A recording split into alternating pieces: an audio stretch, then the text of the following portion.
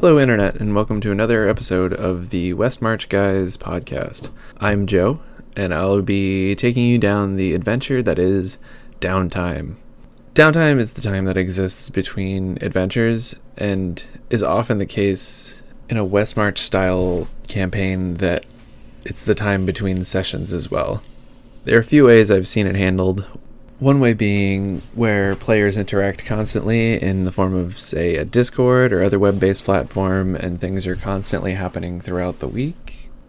The second, and the one that I use, and will detail a little bit more, is the one where you recap it at the beginning of a session, going through what the characters have done throughout the week, going player by player, interacting with each one individually to see what their characters' interests have been, where they've been carousing or otherwise causing debauchery, and all that sorts of fun stuff that we'll detail a little bit more. Now, to jump right in, the real question is, why do it? I do it for a few reasons. One, I really like the chance it gives players to dig into their characters more than they may necessarily be able to during a normal session. They can pursue passions that may not necessarily make sense in a normal style campaign, like pursuing business interests or making money to buy a flying ship or perfecting your baking skills to become the master baker of all of the land. From a DM's perspective, this gives me boatloads of content, and it also lets me kind of dig into what the players are actually interested in and kind of pull some details from that. So, for example, we had players that constantly seemed to be wanting to gather weird beasts and find odd parts from creatures, be it to create crazy potions or tame these wild beasts to be their new servants. This allowed me to start putting creatures that they found interesting in front of them, giving me a multitude of content that they would be able to seek out that I wouldn't have found unless I did Downtime and found their new interests in this. This also enabled new hooks or points of interest that they would be able to latch onto and move forward from. They may need to interact with someone new in the city to figure out what they need to find, or a complication arises from them hunting down these new creatures, and all of a sudden you have 2 or 3 more sessions in front of you. So that's some of the bonuses that you get from a DM perspective, but really this is about the players. Giving them the opportunity to flesh out their characters and make them exactly who they want to be is great to watch. They can use these new things during sessions and really kind of put their flair on how they want their character to play out. The trick is, how do you do it? How do you get it to work so it seems fair and all of the players are getting what they want but not breaking the game, keeping it so that you as a DM aren't pulling your hair out because it's overly complicated or you need to pour so much time into something that really is above and beyond normal DM prep. So I usually broke it down into characters being able to do 2 things. One major task, one minor task. Usually a major task would be something like working a job or gambling or pursuing some sort of financial interest, or maybe be it searching or researching for something specific. They want to get more information on this new NPC that they've found in the previous session. They want to know what they're all about. This would be a major task. So it's usually something that involves a roll that occurs at the beginning of the session. Say, for example, the player is gambling. They would roll their d20s for insight, deception, and 3 dragon anti-proficiency versus a DC that you set or you possibly roll. And if they win, they make their money. If they lose their money. Another version that we used was someone who was starting a business. They took the time to craft with me what exactly it breaks down to, and I will try and find that and share it via Twitter.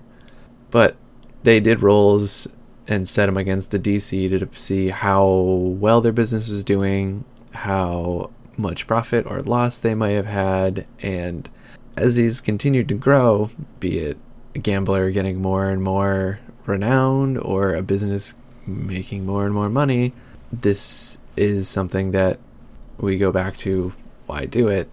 Now, maybe they are making enemies in the process. Maybe they are pushing out another business that was doing what they were doing, but now they're doing it better. This is, again, the why. We're really trying to dig into the how. So that would be a major task. I also usually let them do a minor task, something that you imagine someone does when they get home after work, something that isn't necessarily going to involve a lot of time and effort during the day, but maybe some studying or working out. The big one I like to do here was always the ability to improve or gain a proficiency in some skill. Now, I know this might be a concern because you think about it, those are built into roles, and if someone starts getting proficient in everything that's available to them, now they're going to be a powerhouse. They're going to be able to do basically anything without failing. And this could be the case if you don't dial it in just right, but I think I got it down. So the way I handled it was, in order to gain a proficiency, the first little dot in the 5e skill check, they would have to spend 10 weeks of downtime working towards one single proficiency. So if, for example, they're telling me they're working out every night after work and they want to work on their athletics, it's going to take them 10 weeks, or basically 10 sessions, to be able to achieve that first level of proficiency. Now, this is something you could play with if you are having a lot of sessions and you think you need to spread it out. Maybe make it 20 sessions or 20 weeks. I found this worked for my campaign, and I think it's an easy thing to kind of dial in as you go. Now, if you wanted to become an expert, or 2 dots in the little skill check bubbles, aka twice your proficiency on a roll, now that takes an additional 15 weeks on top of initial 10 weeks that you would have worked on something.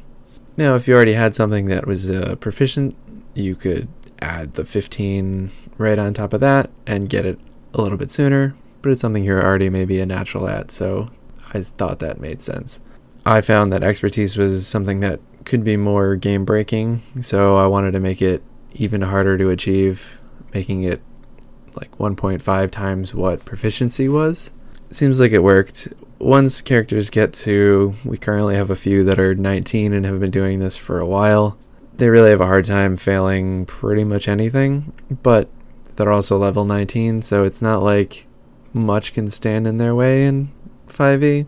Now, if you think that the 2 tasks, being able to do them both during your downtime might be too much, you could separate it out, allow the players to only focus on one or the other. I usually think about a lot of these things in the game mechanics sense, and I'm not always necessarily looking for something that makes it feel exactly like a full week worth of time spent doing something, but rather you as your character advancing and also allowing time to flow a little bit more naturally in what can be a very aggressive style campaign if you had things happening one after another. It also gives characters maybe more meaning to work with each other. If one's running a business and the other is gambling, maybe they pool their money together for a joint venture. So like I said before, I do this at the beginning of a session. I found that the 15 minutes at the beginning of a session, usually not much got accomplished anyway, because people were still chatting and going about their business, talking about what happened during the week. This allowed me to kind of slowly pull players in one at a time, get their brains starting to think about D&D and not about what's going on, and it seemed like it worked pretty well. I had people more ramped up for a session quicker, so it really didn't seem like a waste of time compared to just being like, okay guys, you ready to play? I'm not going to try and break down every single version of Downtime I use, but I do want to touch on a few of the ones that I find players have gravitated towards the most. One being quote-unquote research or investigation. This is one where players may spend time in a library or talking with their contacts in the underground syndicate.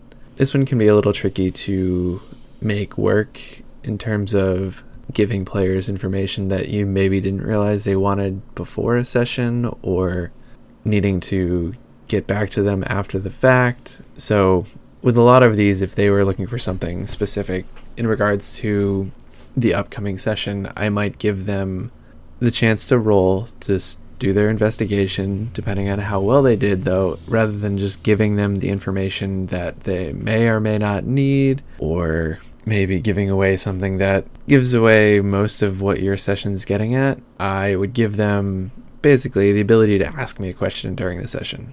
Be like, okay, so you get 2 asks during this session as to what's going on. They gotta be specific, but I'll give you the information straight when you do. Or it could be possibly having advantage towards an enemy during a skill check. So, for example, they need to persuade the boss, and they wanted to be doing investigation as to what's their weaknesses. This is where they get advantage on that roll, rather than necessarily needing to get into every nitty-gritty detail. The other one I want to get into is crafting of materials. So this is something where usually I would do it in a 1 or 2 roll basis. So, for example, if they're trying to craft a magical cookie, they would have to use their baking proficiency and make a d20 roll. If they got above a 20 on the DC, they make a great tasting magical cookie. This would be something that's a little bit more simple of a straightforward check, where it's 1 roll with a yes or no outcome. I also worked on a brewing of healing alcoholic beverages. These were a combination of time spent to brew, and when the brew actually got used, the player would make a roll to see how effective or ineffective it may be. So there's some of the how. I could go on and on about different versions, but Xanacar's gives a really good breakdown as to a whole bunch of different avenues that someone can take. Things like crafting magical items and all of that fun stuff. So to try and recap, we'll touch on what is downtime, the time between sessions or adventures that players are allowed to have their characters do things outside of the normal session. Why do it? Gives players a chance to really flesh out their characters and gives you, the DM, some new points of interest that you may not have thought of before. How to do it: set up some tasks, 1 task, 2 tasks per downtime increment. Have them roll at the beginning of the session, going from one player to the next, asking what their characters have been doing. And that's it. Pretty easy, right? Feel free to tweet at us. Let us know how it worked for you. I'd love feedback to see how it works from different perspectives. And thanks for listening to the West March, guys.